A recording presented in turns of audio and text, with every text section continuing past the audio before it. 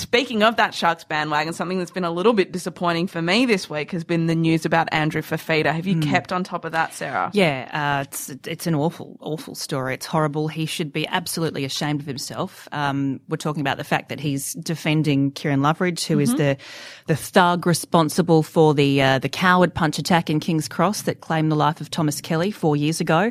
We're not quite certain exactly how, but somewhere along the lines, Kieran Loveridge and Andrew Fifita have crossed paths, and for whatever reason, Fifita's taken it upon himself to stand up for this guy. I think it's a tricky one in that, you know, if they have a history of a friendship and he feels as though he wants to help to show him the way, and he's been visiting him in jail because he wants to help him get back on track, then that's one thing if he does it in his own private time. We know now, though, that Andrew Fifita's been displaying those letters on his wrist strapping FKL. I've wondered all season what that stands for, because you see the F and I'm thinking, is that a rude word? Not a rude word, but, you know, the suggestion that it is free Kieran Loveridge, a lot worse. I don't think anyone in their right mind would say that Kieran Loveridge should be freed. He's a thug. Andrew Fifita is a thug for sticking up to him. And to write that on his wrist strapping, it shows that he has no sensitivity for the family who lost their son. They lost another son just a few weeks ago. It's an horrendous story, and Andrew Fifita should hang his head in shame. Sarah, I agree with you, and it's interesting. When this story first broke, I thought, look, if Andrew Fifita and Kieran are childhood friends or their families are close, I completely understand if in the privacy of his own time he wants to go and visit a friend of his in prison. I get that. But now that it's become public and he's speaking out for this person, I think it's completely inappropriate, particularly when this is an indefensible action. Absolutely. And there's the question of, you know, should the NRL or should the club be able to tell Andrew Fifita who he mixes with or who he doesn't or what his views are? Well, I think if you've got a person of sound mind who has strong morals, then no intervention is necessary. But if you've got a player on your team who's clearly displaying he has no morals, he's bringing your club into disrepute, Absolutely. He's bringing the competition into disrepute, give him a kick up the backside. And I think that's the point, that once it begins to reflect on the club and the game, then that's when we need to start stepping in.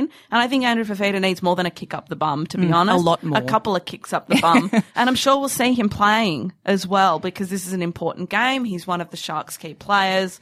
We'll see him run out tonight. Yeah, we will. And that's the disappointing thing, because you think about players who've been in trouble for bringing the game and their club into disrepute throughout the season. You know, you think of Mitchell Pearce, you think of Corey Norman, players who have been suspended for doing the wrong thing. Dumb things, though, in most cases. Stupid things, not deliberately offensive behaviour, just probably silly things.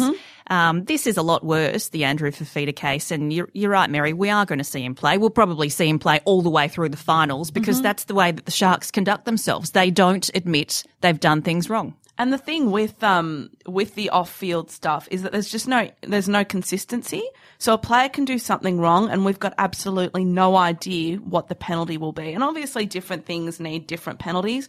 We had the Mitchell Pearce thing at the beginning of the year. We had the Corey Norman incident.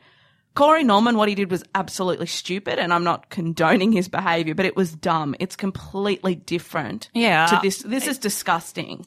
It's disgusting. It's offensive. It's sad as well. Yeah, it is. And, you know, what are you trying to say to people? These are players who children look up to. If Andrew Fifita is saying, look, I'm friends with this guy who coward punched a young man unprovoked and killed him, and I think that's okay. I think that's What's fine. that saying to people? Yeah, not the right thing. Not the right thing for Andrew Fifita to be saying, not the right thing for the Sharks to be saying, and not the right thing for the NRL either. No. So, and Andrew Fifita's got form. He's a known. Oh, this is he's not a a first thug. time. This is not the first time that not something of this nature has happened, but the first time that Andrew Fifita has been offensive or done the wrong thing. So he needs a good kick up the bum. I need to see less pictures of him smiling and giggling on the back of the paper. Yeah, no, I'm not feeling as happy with the Sharks anymore after this segment. Sarah, you haven't turned me, but yeah, it's a bit of a sour taste. All right, on the Raiders bandwagon. We'll come back in a sec. Yes.